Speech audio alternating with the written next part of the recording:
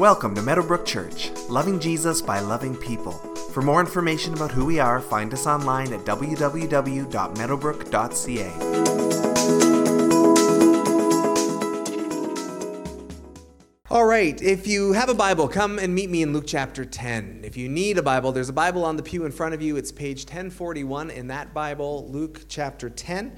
We'll be starting at verse 38, and we are just about done our series that we've called Authentic. We'll be wrapping this up next week. We'll get into some other stuff in the month of April, but we called the series Authentic, Becoming Who We Really Are, and talking about how do we become that person that God originally designed us to be? What is our identity in Him, and how do we walk in that truth and know who we're supposed to be and know who He made us to be? How do we live out that more and more? And as we're doing that, we are constantly confronting what Christian psychologists have called the false self. The false self is the person that we put on in order to get by in life. That we were created by God in purity and with purpose, but because of our sin and because we've been hurt by life and because of our shame and because of our pain, we carry all these things, and so we put somebody on, and it's the person we project to the world to keep people away from what's really going on inside of us. It is our insecure side of ourselves. It is the selfish side of ourselves. It is at times the sinful side of ourselves.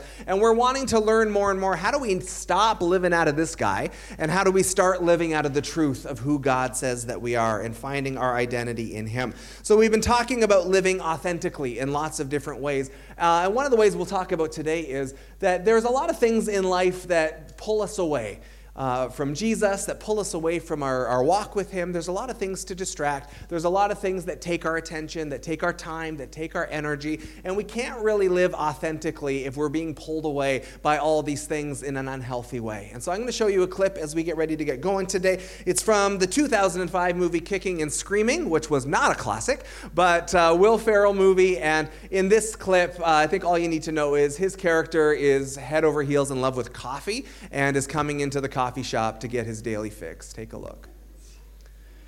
So we've all probably got some things in our lives that are driving the bus a little more than we realize. And as we talk about living authentically today, we're going to talk about how do we detach from some of those things that are not good, that are pulling us away from Jesus and pulling us away from our walk with Him. So let's take a look at our text today. We are in Luke chapter 10, page 1041 in the Pew Bible, and we're starting in verse 38. As Jesus and His disciples were on their way, He came to a village where a woman named Martha opened her home to Him. She had a sister called Mary who sat at the Lord's feet listening to what He said. But Martha was distracted by all the preparations that had to be made. She came to Him and asked, "Lord, don't you care that my sister has left me to do the work by myself? Tell her to help me." "Martha, Martha," the Lord answered, "you are worried and upset about many things, but few things are needed, or indeed only one. Mary has chosen what is better, and it will not be taken away from her." So you may have heard a sermon on this before. I have preached on that before here, I think, at Meadowbrook. And the thrust of that message usually is a question along the lines of, are you a Martha or a Mary? And the concern usually is, are you so busy doing stuff for the Lord that you're missing out on what Mary did, which was just spending time with the Lord and learning from the Lord? Are you so busy serving and being busy and active that you're missing out on connecting with Him and spending time in the Bible?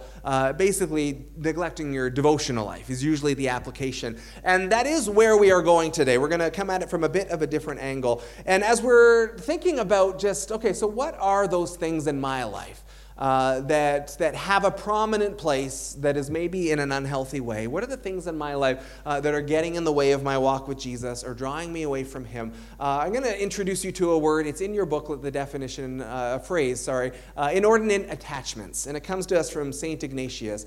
And when Ignatius came up with this term, he's talking about anything that takes the place of Jesus in our lives. Anything that pulls us away from Him. Anything that distracts us from our communion with Him or our Christian duty and how we should be living out of our lives. These inordinate attachments, the things that our mind, our heart, our soul can get attached to in an unhealthy way. And so when Ignatius was talking about this, he was talking about it often in terms of prayer and discernment, and that if our soul is attached to things that aren't good, that can really affect our discernment in a negative way. That can get in the way of our prayer lives and affect our walk with Him. Now, if you've been around church for any length of time, you've probably heard this idea approached in a different way, and we would would use the term idols when we approach it in that way. What are the idols in my life? And for us in our culture, it's probably not going to be the literal statues that we kneel before and pray to, but Israel had this bad habit throughout its history of walking with the Lord, but then if another god came along who was represented in the statue, they'd go running to that god, and then they go running to another god, and then they go running to another god, then they'd repent and come back to the Lord, but then they go to another god again.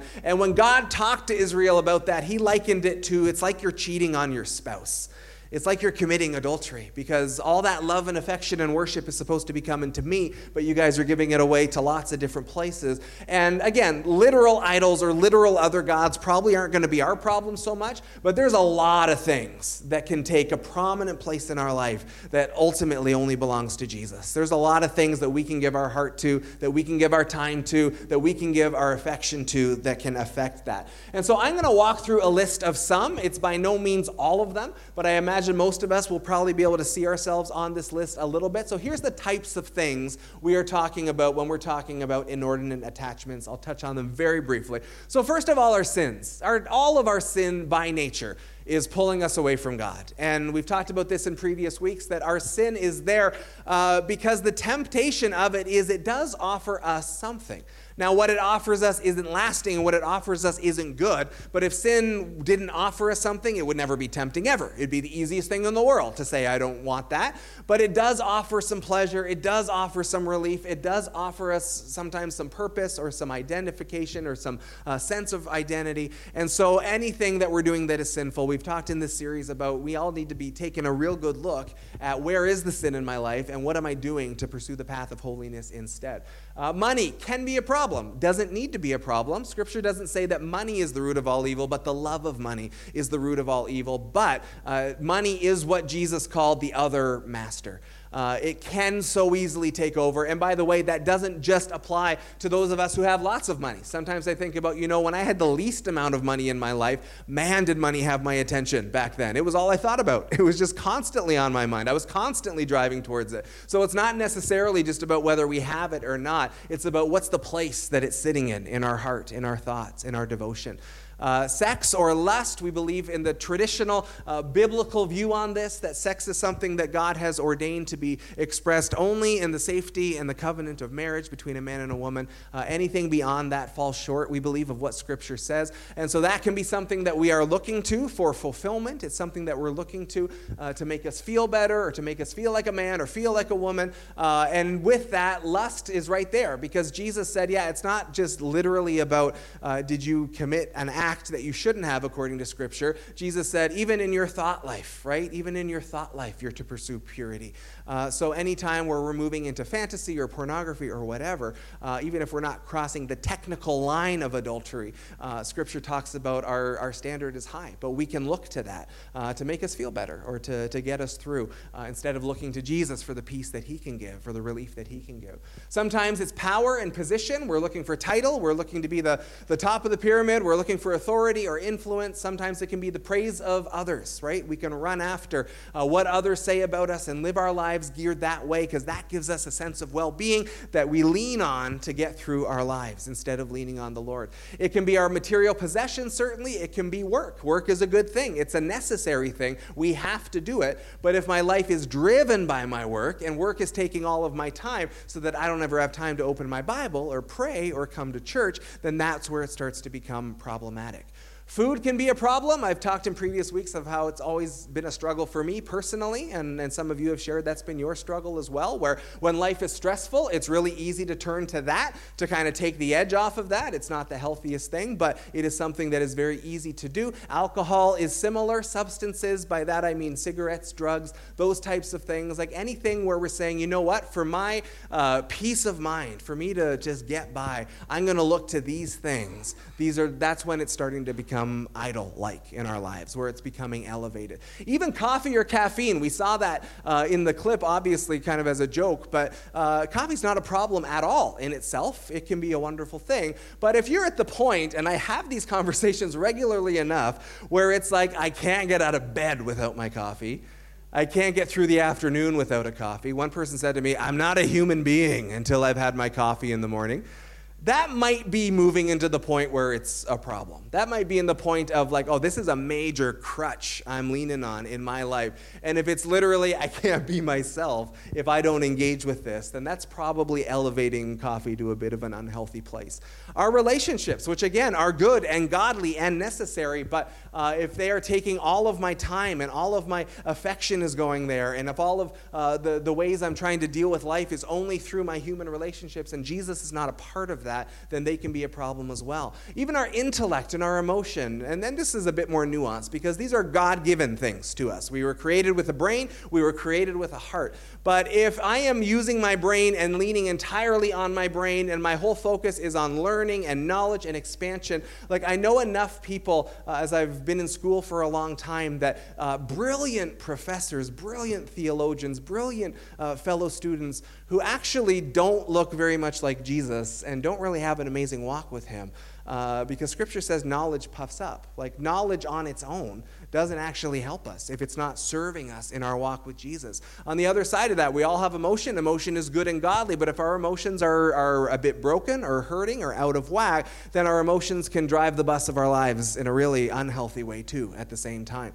So too much intellect without focusing on the heart is a problem. Too much heart without focusing on the mind can be a problem as well. Sometimes it's just our busyness, and especially, and maybe even including busyness for the Lord, right? This was part of Martha's problem in our text, is that she's being very, very busy, and she was so busy that she was missing out on Jesus, who was right there in the room with her. So sometimes we can get our sense of identity and purpose and well-being. Look how indispensable I am. Look at all the things I've done. Look at how busy I am. Sometimes when I'm at meetings with pastors, I remember one in particular at a previous church, a bunch of pastors in town got together, and it wasn't purposely this, but as everyone was catching each other up on their ministry, it was almost like perversely like it was a competition over who had seen their kids less in the last few months. Because it was just, we got this outreach program, we got this and we got that, and I haven't been home in 4 nights. Oh yeah, well I've got this and this and this going on, and I haven't seen my kids in 5 nights. And it was almost like, well, look what we're all sacrificing for the Lord. Isn't it hard to be in ministry? And I remember I was younger then, but even then just feeling like this is really unhealthy. Especially if the leaders of the church are the ones who are setting this tone. So sometimes it's our ambition. Ambition can be a really good thing. If I'm saying, you know what, I want to be the best Christ follower I can be. I want to be the best husband I can be. I want to be the best father I can be. I want to grow in my gifts. I want to grow in my intimacy with the Lord and my prayer life. Like ambition can drive us to a really healthy place. Ambition, as history across the globe has proven, can also be very unhealthy if we are trying to accomplish things just for the sake of ourselves. Even our giftings, our spiritual gifts, which are given to us by God, we can overemphasize. And if all my time is just going into my gift and using my gift to the sacrifice of my actual walk with God or relationship with Him, then that's a problem. Our hobbies are important. We all need a way to relax, blow off steam. Same with TV and movies, social media, our smartphone. Those are all not bad things in themselves, but if I am turning to them to distract me from the pain of my life or to get that sense of peace or to just be so busy that I don't have time to pick up my Bible, that's when these things start to become problematic. It's a pretty good exercise to say, how much of your time are you giving to multimedia things versus how much time are you picking up your Bible in your life? What do those numbers look like when you put them? If you put them on a scale, would one go way up over the other? Are they balanced pretty good? Are they way out of whack? Even things like exercise, which are important and healthy and life-giving, can become obsession.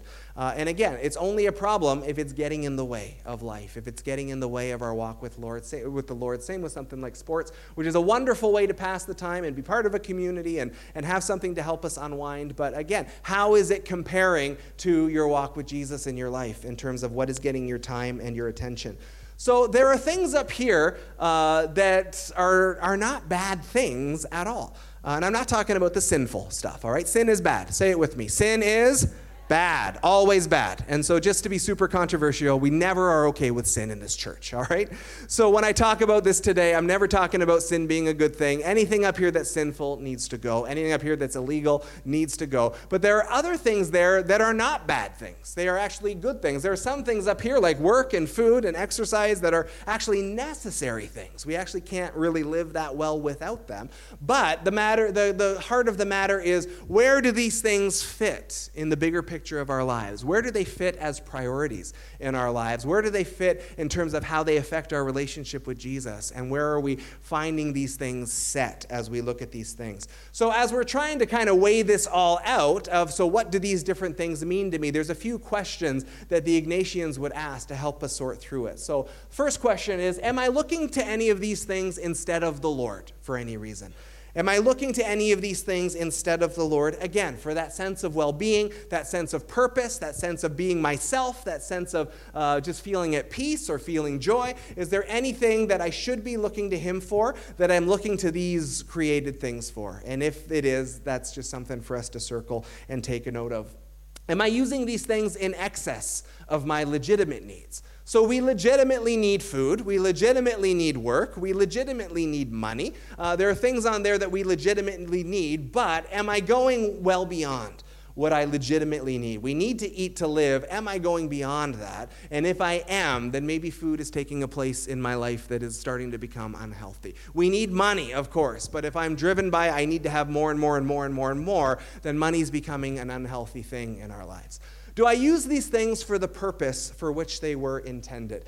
Something like a smartphone, which is so easy to just sweep through life, just being distracted by, right? It's so easy. I can get on my phone sometimes and just, I'm going to look up one thing, and then you go, oh, wow, 90 minutes just went by. I didn't even realize how quickly that went by. And it's just so easy to get caught up in it. You just go in to check in on Facebook and see how things are going, and then you're scrolling and scrolling and scrolling, and you've watched 87 videos, and you're having conversations with people, and it's very easy for it to take over. So did I use these things for the purpose for which they are intended? Our phone is an amazing, wonderful tool. And I engage with scripture on my phone, and I engage with the theology of different people on my phone, and I stay connected to people on my phone, and I've got this amazing tool that I can look things up quickly, and then I have all my music there and my worship music. Like, it's an amazing tool, but it's also a tremendous distraction if I'm not careful. And it gets difficult if I'm relating to everyone in my life just through a screen and not through anything else. So am I using these things? It can be a good thing. It can be a bad thing. Am I sort of finding that balance? And then last question, do I make these things ends in themselves rather than as means to an end? So am I focusing on these things as the whole thing, or are they just all just kind of tools and helpful things to help me fulfill my main goal, which ultimately is to draw closer to Jesus? And so if I'm going to use my spiritual gift and say I have a teaching gift or a worship gift or a serving gift or a finance gift or whatever my gift is, am I using that gift to ultimately draw closer to Jesus and draw others closer to Jesus? Or am I just using this gift and emphasizing the gift and spending all my time developing this gift as the gift itself? Has it taken over in terms of what's really important? So there's a few questions. There are others as well that'll help us sort through this stuff, but let's bring this back into our text today. So in verse 38-39, as Jesus and his disciples were on their way, he came to a village where a woman named Martha opened her home to him. She had a sister called Mary who sat at the Lord's feet listening to what he said. So we meet Martha and Mary a couple of times other than this in Scripture in John's Gospel, and we don't hear a ton about them in Luke's Gospel. But in John's Gospel, we learn that they also have a brother named Lazarus. Lazarus is the one who died, who Jesus rose from the dead. We also learn in John's Gospel that Mary is the one who comes to Jesus with perfume and anoints his feet with perfume and cleans his feet with her hair. So that's Mary's story. So there was something about this family that Jesus had a good connection to them. There was an intimacy there. And when he's traveling through the area, it just seems like, okay, we've got a house here. You're going to stay with us, obviously. And so as they come in, Jesus is teaching and he is sharing with his disciples. Martha is getting dinner ready. And in that last sentence there, Mary is sitting at the Lord's feet listening to what he said. It's very easy for us to kind of skip over this. It's very easy for us to just kind of make that part of the story, especially if we're familiar with it. But that's actually a really big deal, that sentence, especially for anyone 2,000 years ago who was reading this for the first time. Anyone reading it would say, oh, wow, that's not what women did. with a teacher, with a rabbi. Women didn't sit at the feet of a rabbi to learn. That was something only men were allowed to do. Women were supposed to be with Martha in the kitchen getting the food ready. That was a woman's job. So culturally, there is something unusual happening here. And, different streams of the church look at the role of women in the church in different ways. We can have a lot of patience and grace as we have that discussion. It is a disputable matter. But what shouldn't be controversial is that Jesus changes the game for women in lots of ways, including a passage like this. Mary is doing something that women have never done before. And so she is taking the posture of a disciple, an actual active disciple, sitting at the feet of Jesus who is doing the teaching. And it's been speculated, it's not in the text, but it has been speculated, that's maybe one of the reasons Martha's kind of ticked off in this story. Because Mary's not where she's supposed to be culturally. She's supposed to be in the kitchen culturally, and she's doing something she's not really supposed to be doing. And so that's conjecture, but it makes sense understanding the culture of the time, that Mary is doing what she's not really supposed to be doing culturally, but Jesus is encouraging it, and Jesus is allowing it. Verse 40, Martha was distracted by all the preparations that had to be made. She came to him and asked, Lord, don't you care that my sister has left me to do the work by myself? Tell her to help me. And that's not really unfair, right? Like it's easy to make, Mary's doing the right thing and Martha's kind of the one who's off on this, but that's really not an unfair question. Someone has to make dinner. And dinner is not a sinful thing to do. So Martha's doing what she feels like she's supposed to be doing. It's a good thing to be doing. She's doing it out of her service to the Lord. She has opened her home. She said, come on in and we will make dinner. So it's not that it's totally off what she's saying. She's saying, I'm on my own here. It would be great to have some help. And Mary's job as sister is supposed to be part of this. You're supposed to come and you're supposed to be helping me along. But really, the most important part of this verse is in the first few words, Martha was distracted. Martha was distracted. And the Greek word for distracted there is periespato, which literally means to draw away. And that really is where the problem is in this text, is that Jesus was in the room. Jesus was right there, right? Like Martha had what all of us probably wish we had. Jesus is in your house and he's teaching, and there's an opportunity to sit there and learn from his teaching. There's an opportunity to hear the living word of God explain and unpack the word of God for you in real time, face to face. Like who that's a follower of Jesus would not want that, right? Jesus in your living room explaining the ways of God to you face to face. That was the opportunity that Martha had, but she was periespatoed. She was drawn away. She was drawn away. Jesus was there, and she was drawn away from him. There was an opportunity to learn and grow, but she was drawn away from that. And she was not drawn away, again, by unreasonable things, but she was drawn away. And that's the heart of inordinate attachments that we want to be aware of. Not everything on this list is necessarily a bad thing in itself, but the real question is, where are these things drawing me away from Jesus? Where are they drawing me away from my connection with him? Where are they drawing me away from my Bible? Where are they drawing me away from my coming together in community and coming to church? Where are they drawing me away? Because where things are drawing us away from Jesus, that's where they become problematic. That's where they become difficult, when we are periespatoed by whatever it is that is pulling us in a direction that takes us away from Jesus. So again, to look at this list and say, all right, what on here has my time? It's not that hard to figure out where the idols are. What has my time? What has my energy? What has my thoughts, right? Even when I'm not at work, am I still nonstop thinking about work? Even when I'm not eating, am I nonstop thinking about food? What has my thoughts? What has my affection? What is pulling my time, my energy, my heart away from the things of God, from connecting with him, from prayer, from the Bible, from fellowship, from serving? What is pulling me away from my walk with him? Another good question to ask is, what up here would be really hard for me to give up? And if there's something on here where you say, I could never give that up, then that's probably a ding, ding, ding. Like that's a highlight. That's a problem. Because there should be nothing really that we can't give up if the Lord were to ask us to, or if we were to feel like it was getting in the way.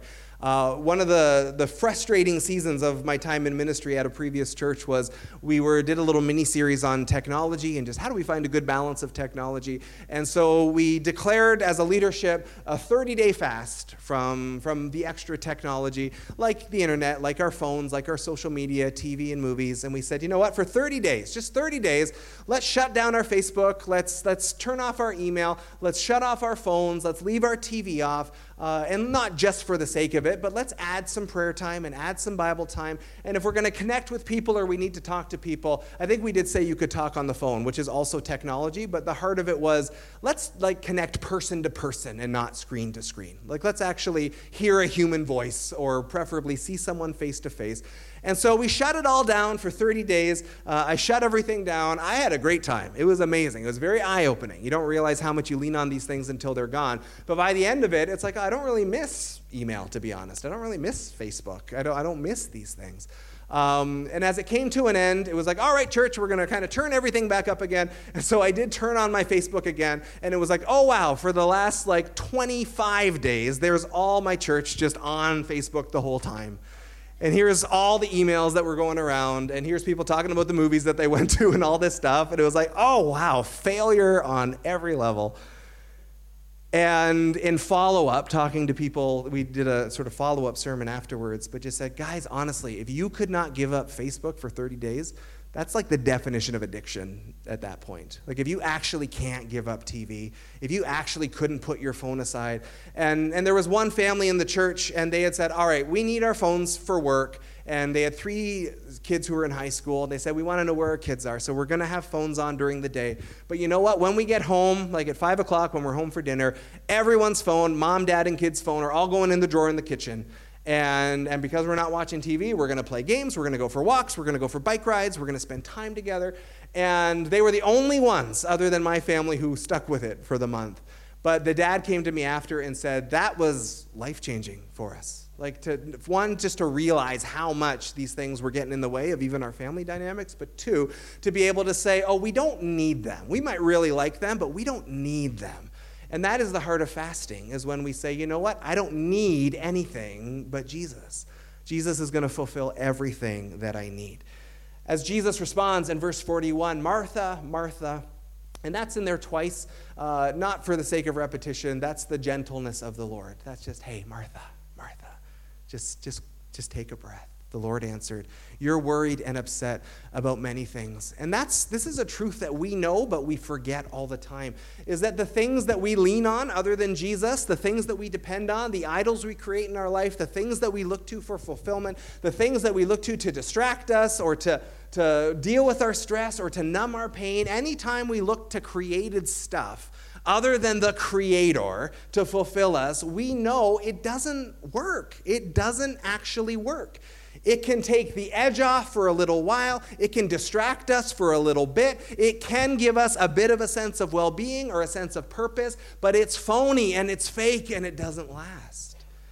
And so no matter how much I lean on these crutches, they can temporarily, for a moment, help me get through the day, but it's not nearly as good as a moment in the presence of the Lord, or a moment in the holy word of God, or a moment in prayer with a brother in the Lord, or all of these godly things that he has put in our life to give us support and to give us encouragement and to give us purpose, to be in the Word, to walk with the Spirit, to be in the body, to find all of our purpose in him ultimately, and to be able to say, you know what, there is a godlier way for me to deal with my stress. There is a healthier way for me to deal with my pain.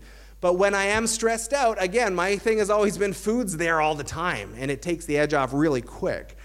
But it doesn't last, and then the stress is still there once that initial thing wears off. To be able to say, you know what, there's pain in my life, and rather than deal with my pain, it's really easy just to distract it. I can just cover up the pain with lots of Netflix and binge watching and being on my phone, and I'll never deal with what's actually going on inside. And you can distract yourself. It does work, or else we wouldn't do it, but it doesn't solve the problem.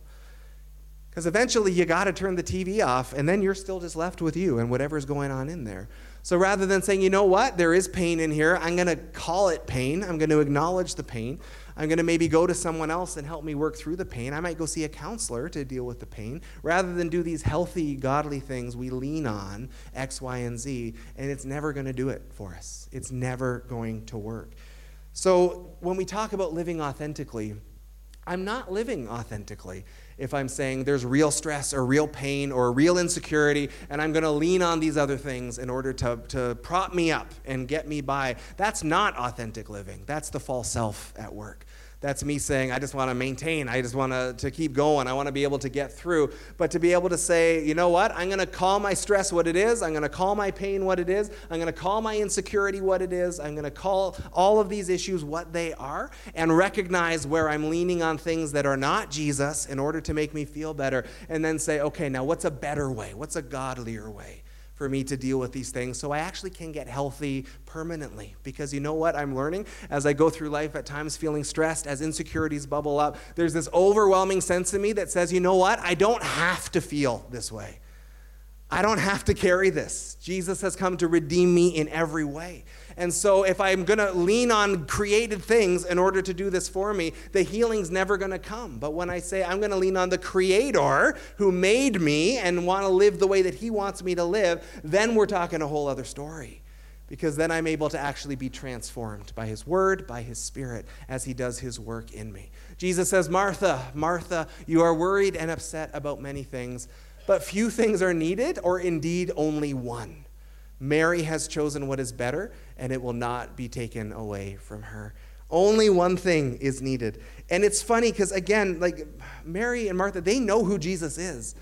And Jesus is there, and the opportunity is there to learn from Him. The opportunity is there to glean from His own mouth the truths that He has to share. And by the way, He's the miracle worker, right? Dinner would be no problem for Him to snap His finger and say, bread for everybody, right? Like the preparation doesn't even actually need to happen. Nothing is needed, Jesus says. There's one thing that's needed. The one thing that's needed is Him. And that's what Mary chose. And Jesus says, we're not messing with Mary's choice because she made the right one here. Dinner can wait. Dinner I could take care of. Dinner is not the focus here. Dinner is not where your attention should be. Only one thing is needed, and He is sitting right here in front of you. And the implication seems to be, Martha, put down the work and come have a seat. Come sit with your sister. Come learn from the Master who wants to share these things with you. Only one thing is needed. And so where Martha had the same opportunity but was drawn away, was perispatoed away, distracted by the legitimate things, but distracted and drawn away by the things that needed to be done, Mary was not drawn away. Mary was right where she was supposed to be. Mary was connecting and communing with the Lord and learning from Him. That's where she needed to be, and Jesus said, that's the only thing you need. Ultimately, it's the only thing you need. And that's not to say that we are not part of that for each other. Again, we've talked about this in the series. As a body, we help each other out. We encourage one another. It's not that literally we don't lean on one another or look to one another for help and assistance as we struggle through life. But we're understanding that the way I help you is ultimately by getting you to Jesus. And encouraging you towards Jesus and helping you connect with Jesus, that we are there to encourage each other in our walk with the Lord. Paul says in 1 Timothy 6:6, godliness with contentment is great gain. And he's talking specifically about just the natural allure of money and things and possessions, but to live in a godly way, to live rightly, and to be content there. And Paul talks about contentment from time to time. Content no matter the circumstances. Content no matter what I have or what I don't have. To live in a godly way and to be at peace with that. That's all you need. To be right with God and to walk with God and be at peace with wherever you at. That's all you need in life. And that's a gift that comes as we sit at His feet, like Mary did. As we connect with Him and receive the peace that comes from Him. As we are in the Word, as we are in prayer, as we are seeking the Spirit, there is contentment available no matter what. Where our circumstances don't decide how happy or at peace we are, where we are happy or at peace no matter what our circumstances, because of Him and what He's doing in us. A couple of practical things just as we get ready to wrap up. We want to take an honest look in the mirror without excuse or qualifier. We've talked a lot about that in this series. There's lots of mirror looking in this series. Are you sick of it yet? We're taking a look in the mirror our sin and in our struggles and our insecurities, but to take an honest look at that list of things, and again, without excuse, without that, sort of old joke of like, I don't have a problem, I could quit whenever I want. I'm not addicted to my phone, I could shut off my phone anytime, no problem. It's like, no, without excuse. What has your time? What has your energy? What has your affection? And how does your time and energy and affection going to those things compare to the time and energy and affection that's going into your walk with Jesus? So without excuse or without qualifier, be willing to fast regularly. And when we talk about fasting, we're just talking about giving something up for a season. So don't be the person who says, I'm not addicted to my phone or my Facebook, I can give it up whenever I want. Well, then do it, big mouth. Give it up. My last church will tell you it's not as easy as it sounds to give it up for 30 days.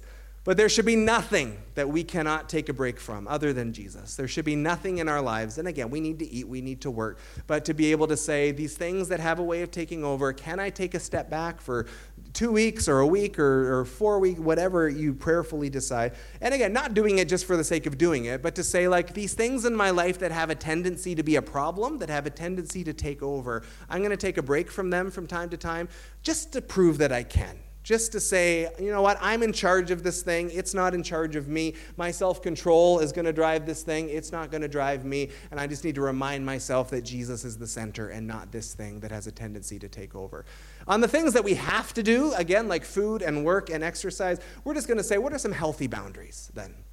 Right? So I got to eat, but what's healthy eating going to look like? I have to work. What's healthy work going to look like? If I'm working so much that I'm not picking up my Bible, that's not healthy in my spiritual walk. So what's a boundary then I can put in place maybe in terms of the hours that I'm working or the type of work that I'm doing? What are some healthy boundaries we can have on these things so that for the things that are not bad in themselves, like serving or being busy, how do I keep it in check so that it doesn't become an unhealthy thing?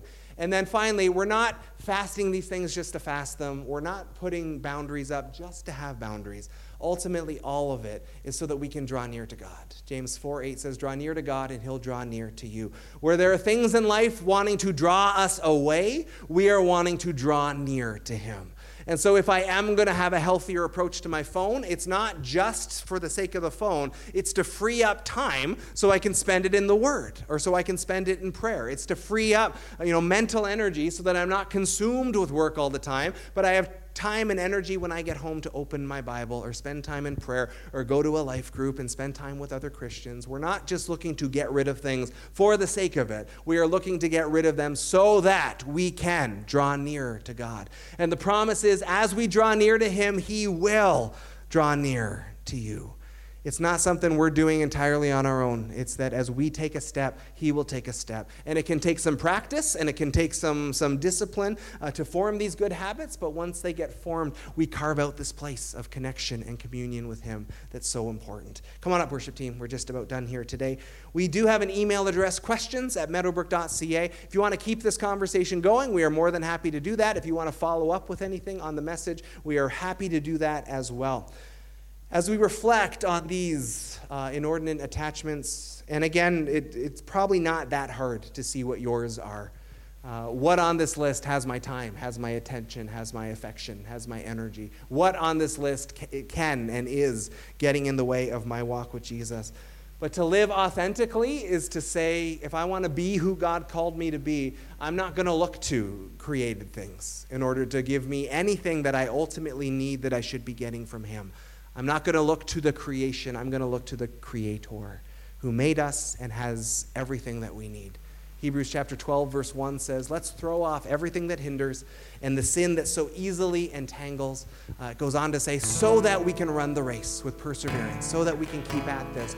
So what does it look like in life to throw off everything that hinders? What is getting in the way that I can take a step back from, that I can get rid of, that I can lose, that I can fast, that I can set a boundary on? I want to throw off anything that's getting in the way of my walk with him so that the walk with him and my devotion to him and my worship of him can be central. It can be the most important thing. And in that spirit, we want to worship him again before we go. So I'll ask you to stand to your feet. We will close with worship and prayer in a couple of minutes. As we think through the things that keep us from following Jesus deeper, what are those things, as we talked about today? What are those things that are getting in the way from following Christ. The Bible says this, and this is when Jesus is having a conversation with some religious leaders, and they're asking him questions about the law, and this is what Jesus says to them. And they asked him the question, "Teacher, which is the greatest commandment in the law?" And Jesus replied, "Love the Lord your God with all your heart, with all your soul, with all your mind.